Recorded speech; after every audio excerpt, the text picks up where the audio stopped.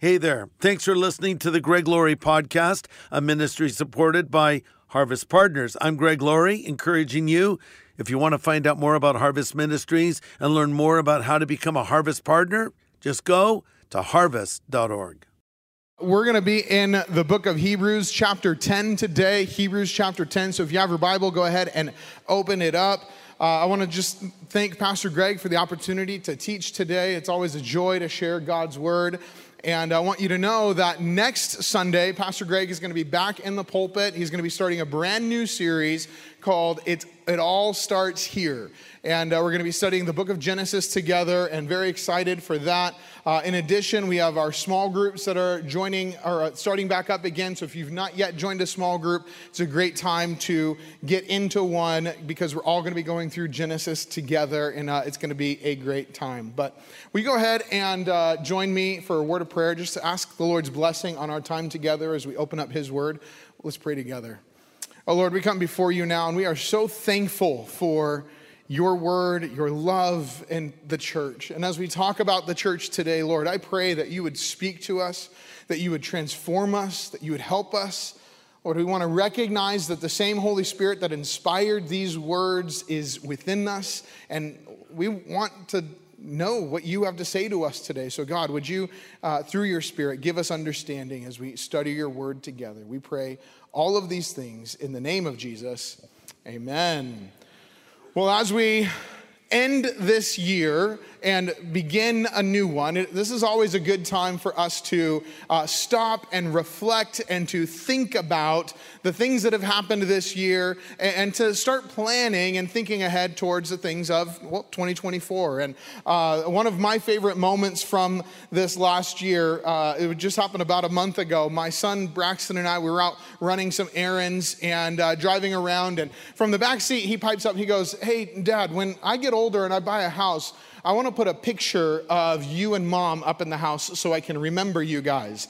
And I was like, okay, so wait, why do you need a picture to remember us? Where are we going to be? He goes, well, you guys are going to be, you've died when I buy a house. And I'm like, okay, so all right, that's where we're going. All right, and I, being the pastor dad that I am, never miss an opportunity to talk about Jesus and heaven. So I was like, hey, you know what's really cool, Braxton, is that even when we die, we're going to see each other again because of Jesus, because we have been saved.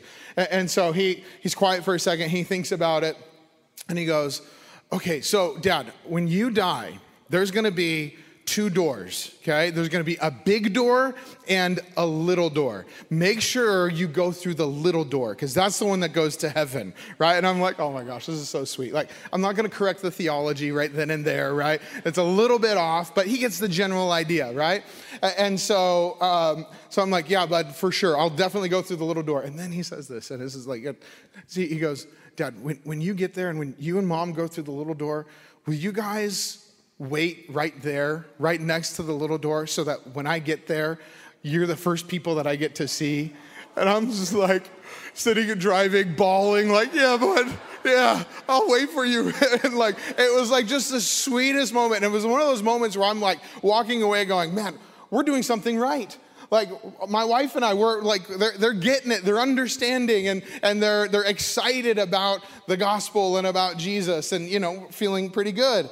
But that didn't last very long, right? Because our 2-year-old daughter, Maeve, has now entered a new phase of her life. She is determined to give new meaning to the term terrible twos, right? She has been on a roll. And let me just share with you what happened in one day. This was 2 weeks ago on a Sunday. In one day, this is what she did. First, she got into a stick of butter and smeared it all over our kitchen. Then she got into her brother's hair gel and decided to try to do all of her hair and the rest of her body. Then she took all of the sandwich bags out of the drawer and threw them all over the house. She got a roll of paper towels and unrolled it all over the whole house. And she got into our seasonings drawer, and she got all of the seasonings and spread those. She made our house smell a little wild, and then she got into my deodorant because apparently she felt like she stunk or something, I don't know, and put it all over herself. She got into my backpack and then drew all over herself. Listen, y'all, this was one day. that she did all of these things. Like, it was wild, my wife and I. And then last Sunday on Christmas Eve, I get home and I open the door, and all I hear from the back, here's my wife standing at the door, holding Maeve in one arm, a toothbrush in her mouth, and a broom, and my kids in the background are going, "There's glass everywhere." She had gotten into something and broke a glass, and it had shattered all over the place, and this is what I walked home to. And so again, like, it was in those moments where I got to tell you, like, sometimes parenting, it's a little bit hard. Any parents, can you agree with that? Parenting can be a little difficult sometimes. And it's in those moments you need help. And this is a silly example of a truth that we all go through, right? A silly example of something that we all experience. We're all going to go through seasons of order and chaos. The Bible calls these things trials. And another way that it talks about them is storms. And we are all going to face trials of some kind. It's been said that you are either in a trial, you are coming out of a trial, or you are about to enter into a trial, right? All of us have experienced trials of various kinds. Let me just, by show of hands, how many of you guys have been through a trial before in your life, a difficult season of your life? I would say all of us, to some degree, have been through these things. Man, I mean, 2023 alone was a pretty wild year, right? I mean, it started last January where for some reason, a Chinese weather balloon gripped our national attention. Do you guys remember that? It was like on every news channel, like where the balloon was, where did it come from, where is it going? Nobody knows, right? And then this also was the year of AI, right? AI became really big this year. Some might argue that this was the year of Taylor Swift. You can argue about that on Twitter, X, because this was the year that Twitter became X. Also the year that the nation was gripped by the OceanGate Titanic sub that we all, for some reason, it was just one of those things. It became a big news story, and all of us knew how many hours of oxygen they had left, and it was a countdown on every news channel, right? And the pandemic was finally declared over this year. Did you know that was almost 4 years ago now that we entered the pandemic? How crazy is that? Also, more seriously, this year, we also saw the fire in Maui back in August. That was devastating to that community there and even to our community in Maui at our Maui campus. And I know that this was not a year that anybody in Maui planned for. No one expected these things to happen. We also saw the attack on Israel on October 7th and the subsequent war that has broken out because of it. It was a wild year, and unfortunately, it doesn't look like 2024 is going to get much better. Right? If our hope is in something political or in this world, I'm telling you right now, it's not going to get much better than it is right now. But here's one thing that I know for sure. During trials, which we all go through, we are all going to need help and support in those moments. And as Christians, our primary support comes from the Lord. In Psalm 121, verses 1 and 2, it says, "I lift my eyes up to the hills. From where does my help come? My help comes from the Lord, who made heaven and earth." I love that psalm because it puts into perspective where our true source of help really is, and it's the Lord. The Lord is the one who is there to help us. And I believe that one of the most tangible ways that God gets us through our trials and storms is through his people. God gets us through trials and storms through the church. The church and God's people are the tangible expression of God's love, his care, and his comfort for us in time of need. This has been true in my life. I'm sure this has been true for many of you in this room. And today we're going to talk about why the church matters. Right? This is a great time for us to think about church because it's a great time, as we enter into the new year, as we think about new habits, as we think about new disciplines, and we're going to talk about why the church matters. That's why you're opened up to Hebrews chapter 10. We're going to read verses 19 through 25 together. In Hebrews chapter 10, verses 19 through 25, I'm reading from the New Living Translation. It says this: And so, dear brothers and sisters, we can boldly enter the most holy place, or heaven's most holy place, because of the blood of Jesus. By his death, Jesus opened a new and life-giving way through the curtain into the most holy place. And since we have a great high priest who rules over God's house, let us go right into the presence of God with sincere hearts, fully trusting him, for our guilty consciences have been sprinkled with Christ's blood to make us clean, and our bodies have been washed with pure water. Verse 23. Let us hold tightly, without wavering, to the hope that we affirm, for God can be trusted to keep his promise. Verse 24. Let us think of ways to motivate one another to acts of love and good works. And let us not neglect our meeting together, as some people do, but encourage one another, especially now that the day of his return is drawing near. We'll stop there.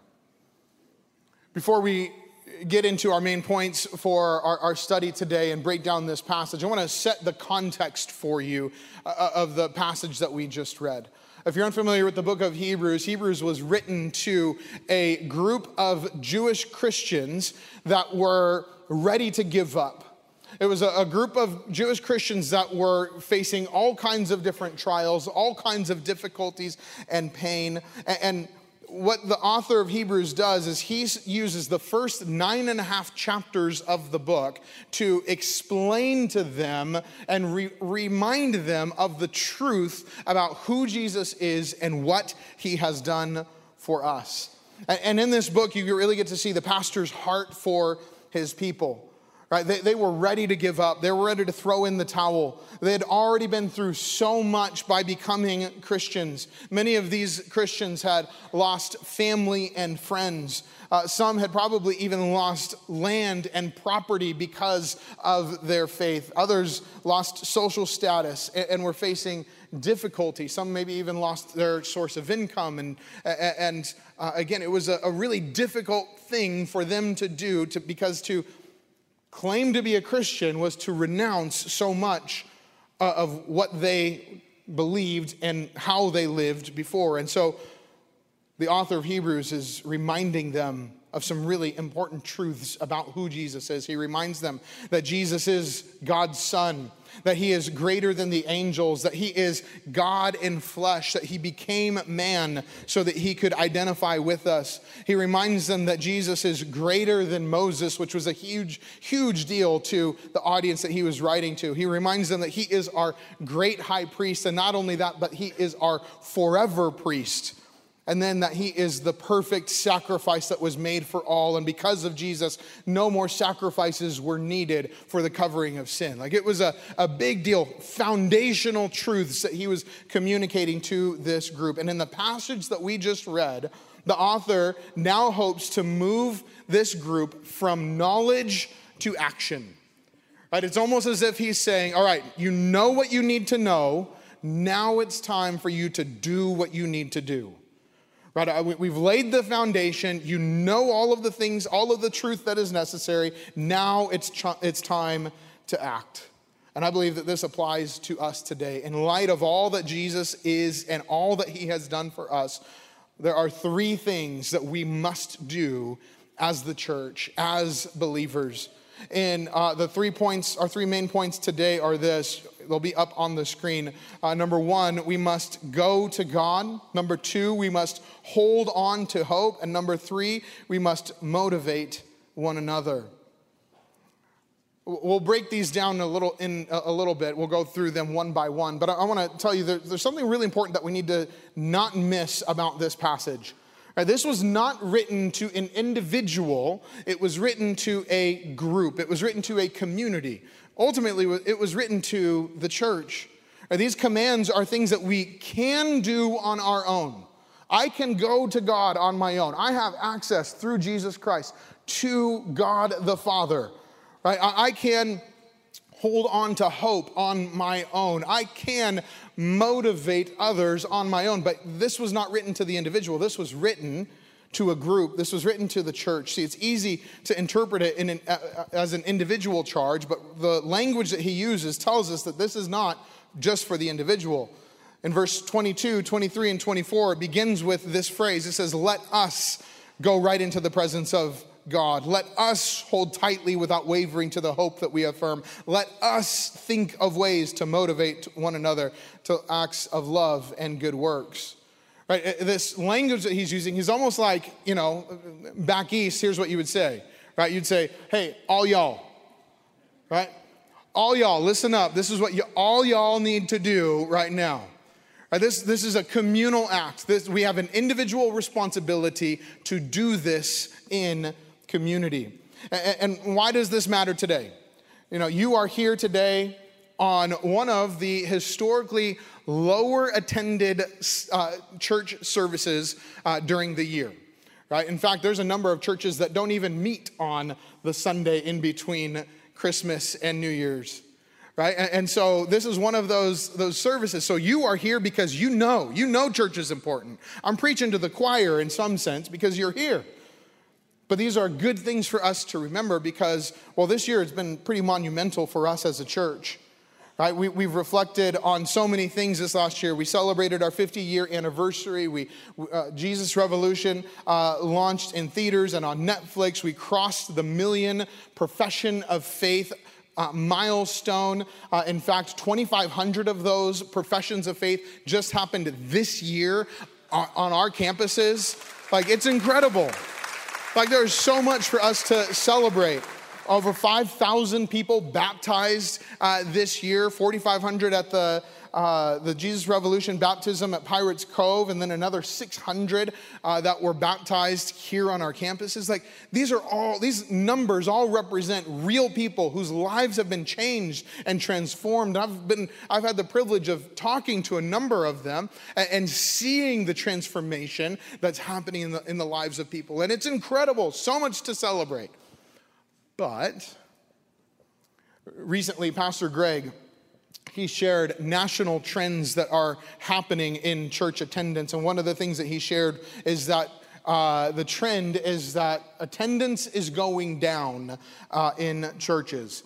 All right, it's been shared that recently a study was done and that the majority of churchgoers are only going to church 1 to 2 times per month.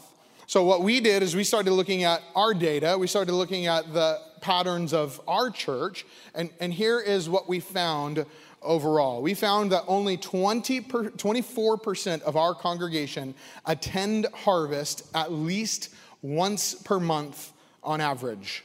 Here's what that means. That means that 76% attended less than once per month. So the vast majority of our church, of our congregation, of our people are coming to church less than once a month. And only 11% went to at least half of the Sundays in 2023. Pretty interesting statistics when you look at that, right? It's showing that actually our attendance patterns are matching national attendance patterns. And we're talking about this today because my hope, my prayer for our church and for our community is that those numbers would change. My hope is that this message will motivate us to make church a priority on Sunday mornings.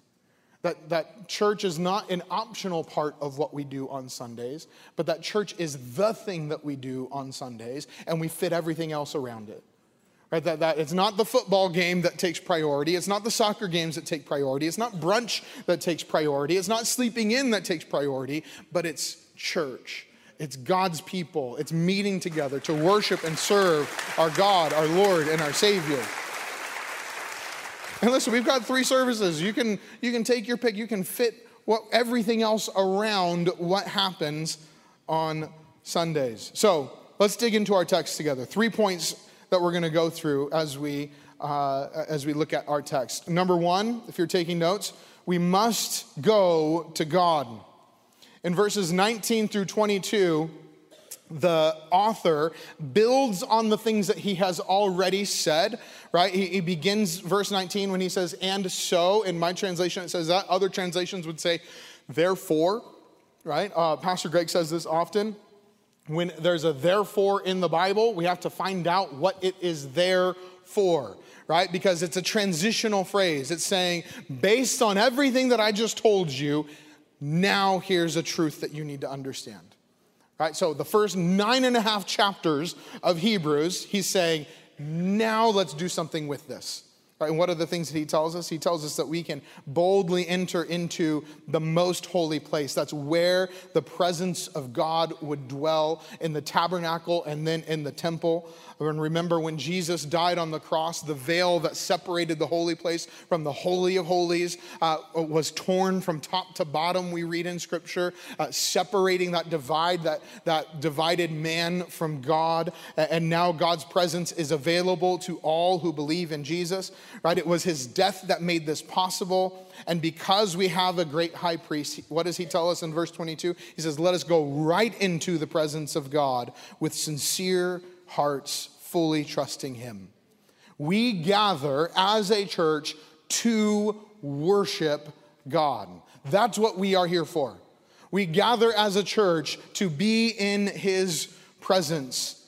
Right? In a sense, that's what we are doing right now as we are gathered. We're going into the presence of God. And when we go to church, we are not going to a building. Right? We know this, right? The church is not a building.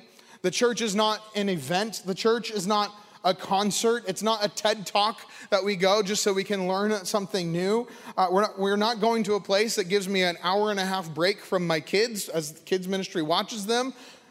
That's not what we're here for. We are here to worship and serve and honor our God, our Lord, and our Savior. When the church gathers, we are gathering as God's people to worship, serve, and experience his presence, the presence of the one true Almighty God. The God that spoke the world and everything in it into existence. The God who spoke to Moses through a burning bush and called himself the I Am. The God who saved his people from Egypt through mighty wonders. The God who rules all things. The God who spared not even his own son because of his great love for us. That is the God that we are here to serve today. We are here to worship him and honor him.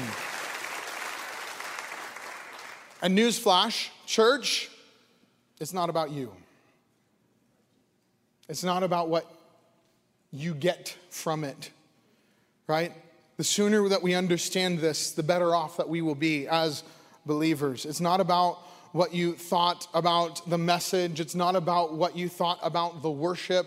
It's not even about what you learned, right? Because church is not about what we get.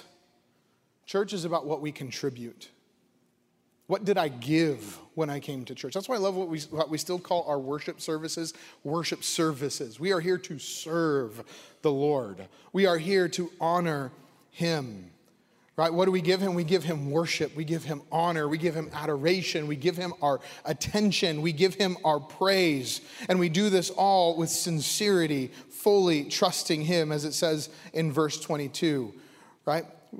The question is not, what did you get from the message today? What did you get from the church service today? The question is, what did you give? How did you serve the Lord? How did you honor and worship him today? We believe here at Harvest that the church exists for 3 reasons. That it exists for the exaltation of God, that's our upward focus. We believe that it exists for the edification of the saints, that's our inward focus. And we believe that it exists for the evangelization of the world, that is our outward focus. And when we gather as the church, these are some of these three things are what we are trying to accomplish. First and foremost, we want to honor God with all that we do. We want to sing songs that bring him praise. We want to teach his word in a way that honors and glorifies him. But in addition, we do this because we want to build up the body of Christ, and we want a lost and dying world to know that there's a God and a Savior that loves them and cares for them. These are things that we're always trying to accomplish. So why does church matter? Church matters because in the church, we go into the presence of God in a way that we simply cannot on our own. I want to say this to our online audience, those of you who are watching right now, and I know that there are a myriad of circumstances that keep people away from gathering together as the church on a Sunday. And I want to be careful and understand. I know that there are some that simply cannot come and be in person with us. And I believe that online church is an amazing tool that allows the Word of God and worship to be done in a person's home. And I think it's an amazing and beautiful thing. But I'll say this, to those who can come, online church is not a substitute for what can happen when the church gathers together. There is a unique thing that happens when God's people come together to worship Him corporately. There is something special there. And so I want to encourage all of you that for every opportunity that you have to get into church, to be here in person. Listen, I know that there's all kinds of reasons to not. I know that there's all kinds of things that are competing for our attention. But that's why I believe it is so important that we make church the priority when we go about and plan our week. So again, point number one, we must go to God. Point number two, we must hold on to hope. When the church gathers, we gather to remember the reason for our hope. Verse 23 says this, let us hold tightly without wavering to the hope that we affirm, for God can be trusted to keep His promises. What's the hope that we have to look forward to, that we hold on to? Well, it's the hope of heaven. It's the hope of forgiveness. It's the hope of being reunited with lost ones, right? There are so many good things that we have to hope for because of our salvation. But here's what's unique about Christianity, right? In Christianity, we are saved by grace through faith. Here's why this is important. In Ephesians chapter 2, verses 8 and 9, it says, for by grace you have been saved through faith. And this is not your own doing. It is the gift of God, not a result of works, so that no one may boast. This is important because the only thing that we contribute to our salvation is belief. That's the only thing that we do, as we believe. We trust Jesus. We trust in who He is and what He has done. Right? When you work for a job, and you get a paycheck, you're not getting paid because of the love and grace of your employer, right? They're not paying you out of like, oh man, you're so amazing. Let me just bestow. No, you're getting paid because you're owed that from the terms of your employment, right? You put in the hours, you get the paycheck.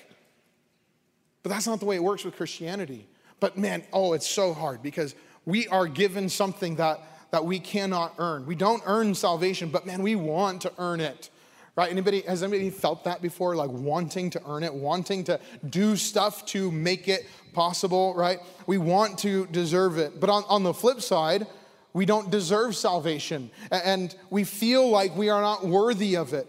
We have guilt and shame because of sin. And here's what I love about verse 22 of this passage. At the end of it, it says, for our guilty consciences have been sprinkled with Christ's blood to make us clean, and our bodies have been washed with pure water. I want to say this, if you're new to church and the sprinkling of blood thing is throwing you off, don't worry, it's okay, it's not real blood, right? It's the blood of Jesus symbolically in our lives. It is His real blood that was shed 2,000 years ago on the cross, but spiritually it's His blood that cleanses. And what I love about this is it doesn't say that our guilty consciences go away. Right? There's some comfort in that, because there are moments that I think about my past sin and it hits me and it hurts, and I think like, man, I don't deserve this. And that's actually a tactic of the enemy. The enemy wants you to feel like you don't deserve it. Why are you even here? You shouldn't even go to church. You shouldn't even show your face around those people. You know what you have done. But because of God's grace and His forgiveness, because of that salvation that's by grace through faith, all of that has been washed away. And even though I still in moments feel guilty of it, I can be confident knowing that my sins are forgiven and that I have been washed clean. Right? And here's the thing. I've seen more people leave the church from misunderstanding these things than almost anything else.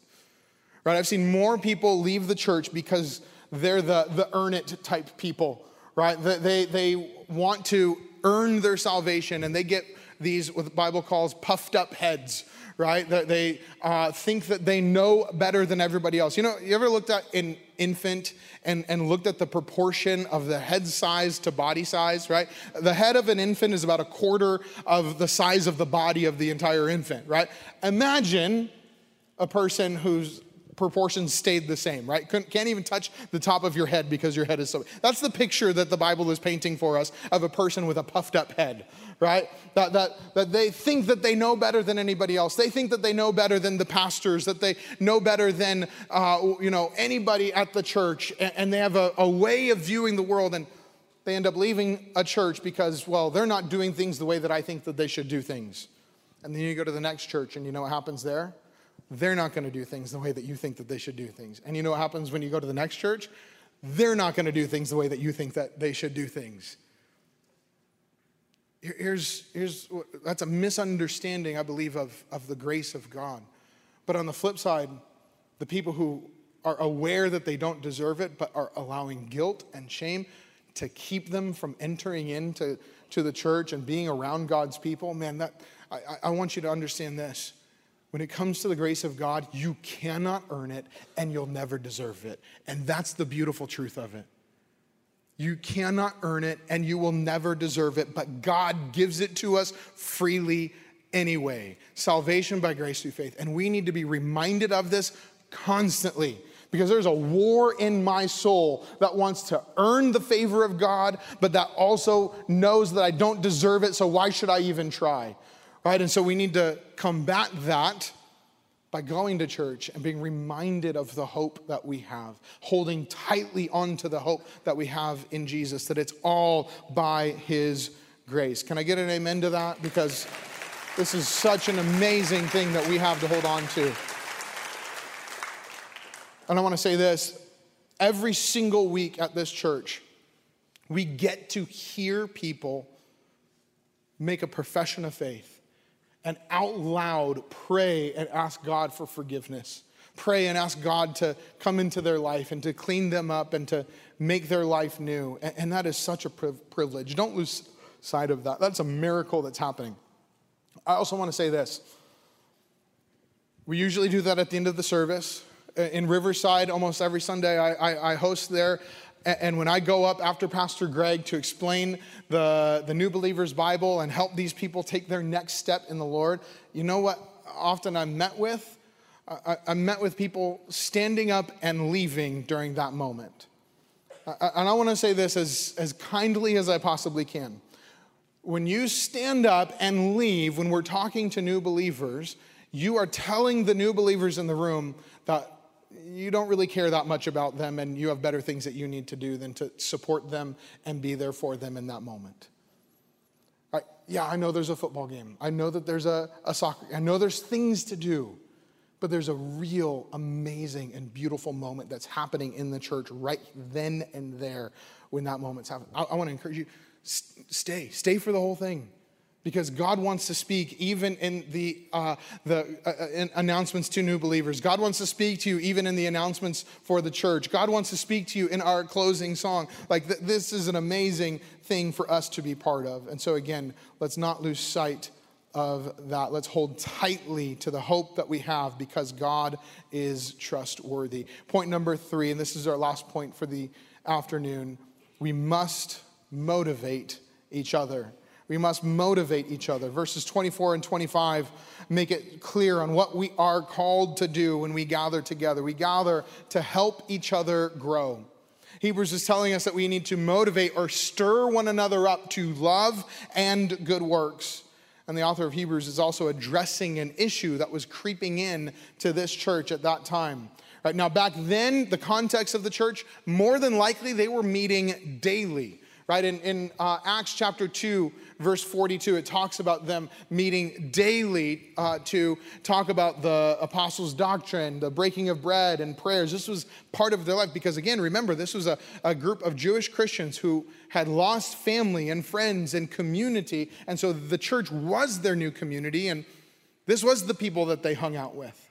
These were the people that they spent the majority of their time with. And so the author of Hebrews is saying, don't neglect the meeting together as is the habit of some.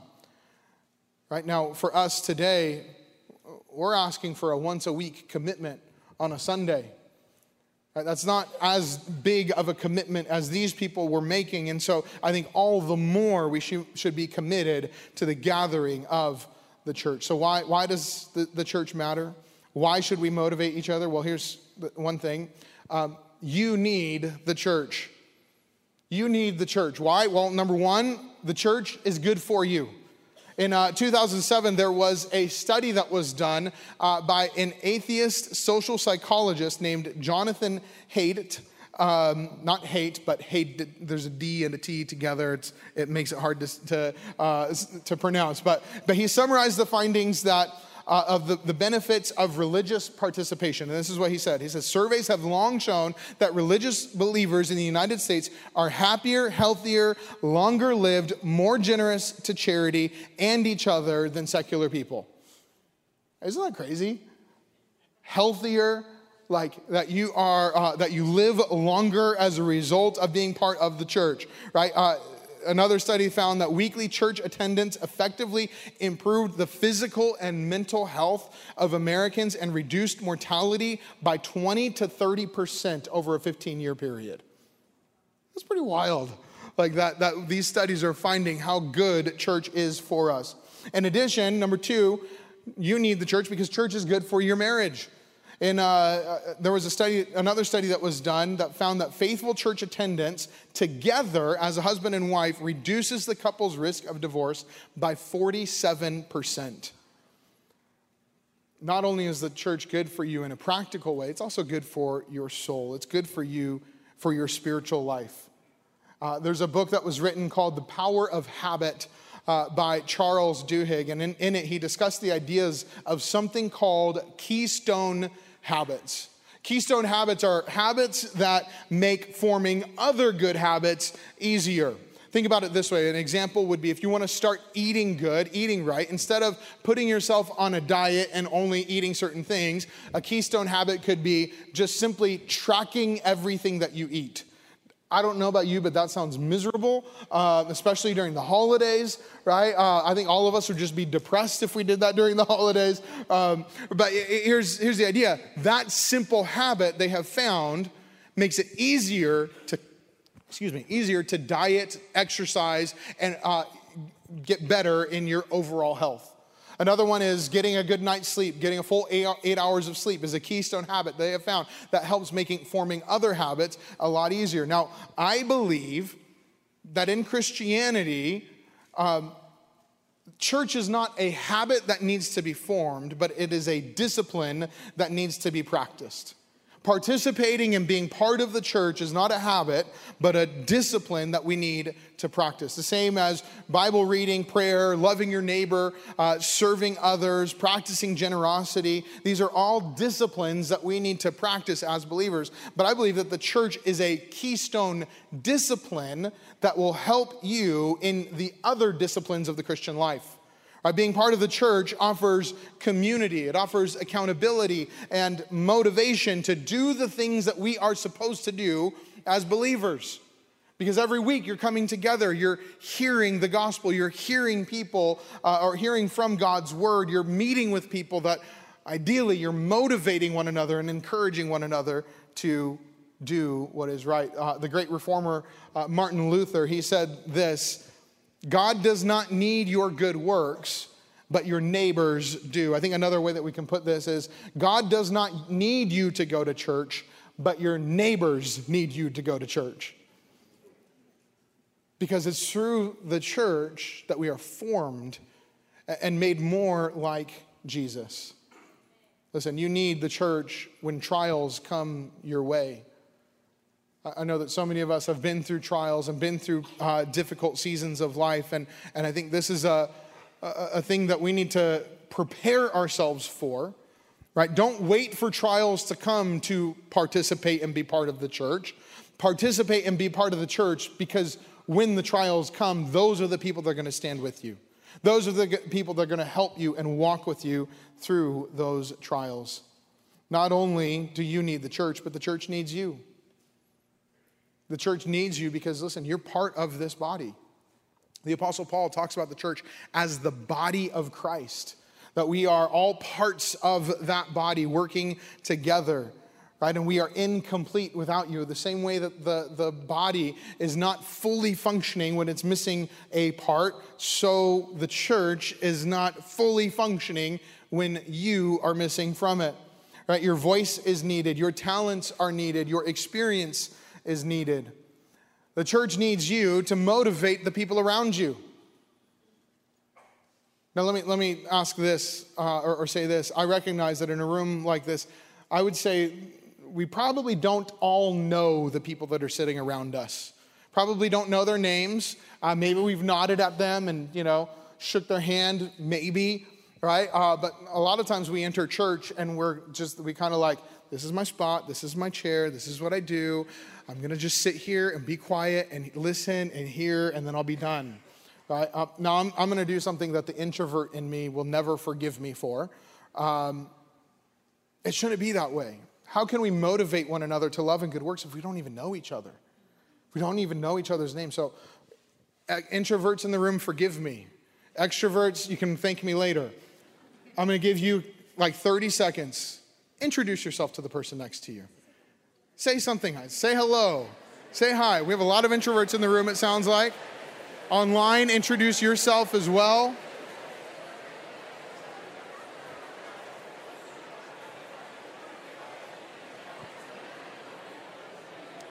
Okay, you can cut that out now. All right. Just stop. All right. Just kidding. But for real, we need to keep going. All the introvert or extroverts in the room were like, that was my moment. Yes, yes. You just wanted to keep talking. That's my wife. My wife is the extrovert in our relationship. And like anytime she gets time to talk with people, because she's around kids all day. We have 5 kids, and like when she gets to have adult talk, right? It's like she's charged up. Whereas like I'm like drained, right? So, but here's the thing. How can we motivate one another if we don't know each other? We need to come into this place and be loving and caring to the people even around us that are sitting right next to us. You all have something in common. Do you know what that something is? Jesus. We all have Jesus in common. We're here for the same reasons. So, as we close today, I want to say this. We need to motivate one another. We need to not neglect the meeting together, as is the habit of some. We need to work on serving one another. I want you to say this. Not only does the church need you, your small group needs you. If you're not part of a small group, you need to be in one because you offer something to that small group that only you can bring. Your voice is unique. Your personality is unique. What you bring into that space is needed. Your church needs you to give. We all have time, talent, and treasure that we can give to the Lord. Your church needs you to serve. The vast majority of what happens here at the church is done by volunteers. The people you see in the parking lot, the kids ministry volunteers, the ushers, so many volunteer positions that happen every single day. Can we make some noise for our volunteers really quick that serve us every single week? Like, man, it is so good. Get into a place of serving the Lord. So here's the deal. Church matters immensely in the Christian life. Sunday service, I think coming on Sundays is the bare minimum. That's the starting point. Not once a month, not when we feel like it, but every Sunday. We need to get to a place where church is what we do on Sundays. In our house, it should never be, hey, it's Sunday, are we going to church? That shouldn't be a question that anyone should have to ask. It's Sunday, we're going to church, we're serving the Lord, we're going to be part of the body of Christ. My challenge for you, don't neglect church on Sundays. Don't downplay what is happening each and every Sunday. On Sundays, we go to church. You need it, your kids need it, your church needs it, your neighbor needs you to be part of the church. And as we close today, I want to say this. There's maybe some people in this room that, like the author of Hebrews was writing to, you're ready to give up. Maybe you've tried the church thing and you're like, oh, I'll give it one more shot. Or maybe you have not yet put your faith in Jesus. You've not yet come into and become part of the body. This is how you become part of the church. You put your faith in Jesus. Right? It's believing in him. It's believing that Jesus Christ is who the Bible says he is, that he died, first that he lived a perfect life, that he died a death that you deserve, that he rose again from the dead, and trusting in that. Jesus said this, he said, I am the way, the truth, and the life, and that no one comes to the Father except through me. He is the only way to get to the Father, but he's also the only way to be part of this community. And so I want to invite you into this community. I want to invite you into the church through faith in Jesus Christ. So I'm going to pray right now, and I give you an opportunity to do that. Will you pray with me? Oh Lord, we come before you now, and we are so thankful for your word, and we are so thankful for the church. So many good, beautiful, and amazing things come out of it.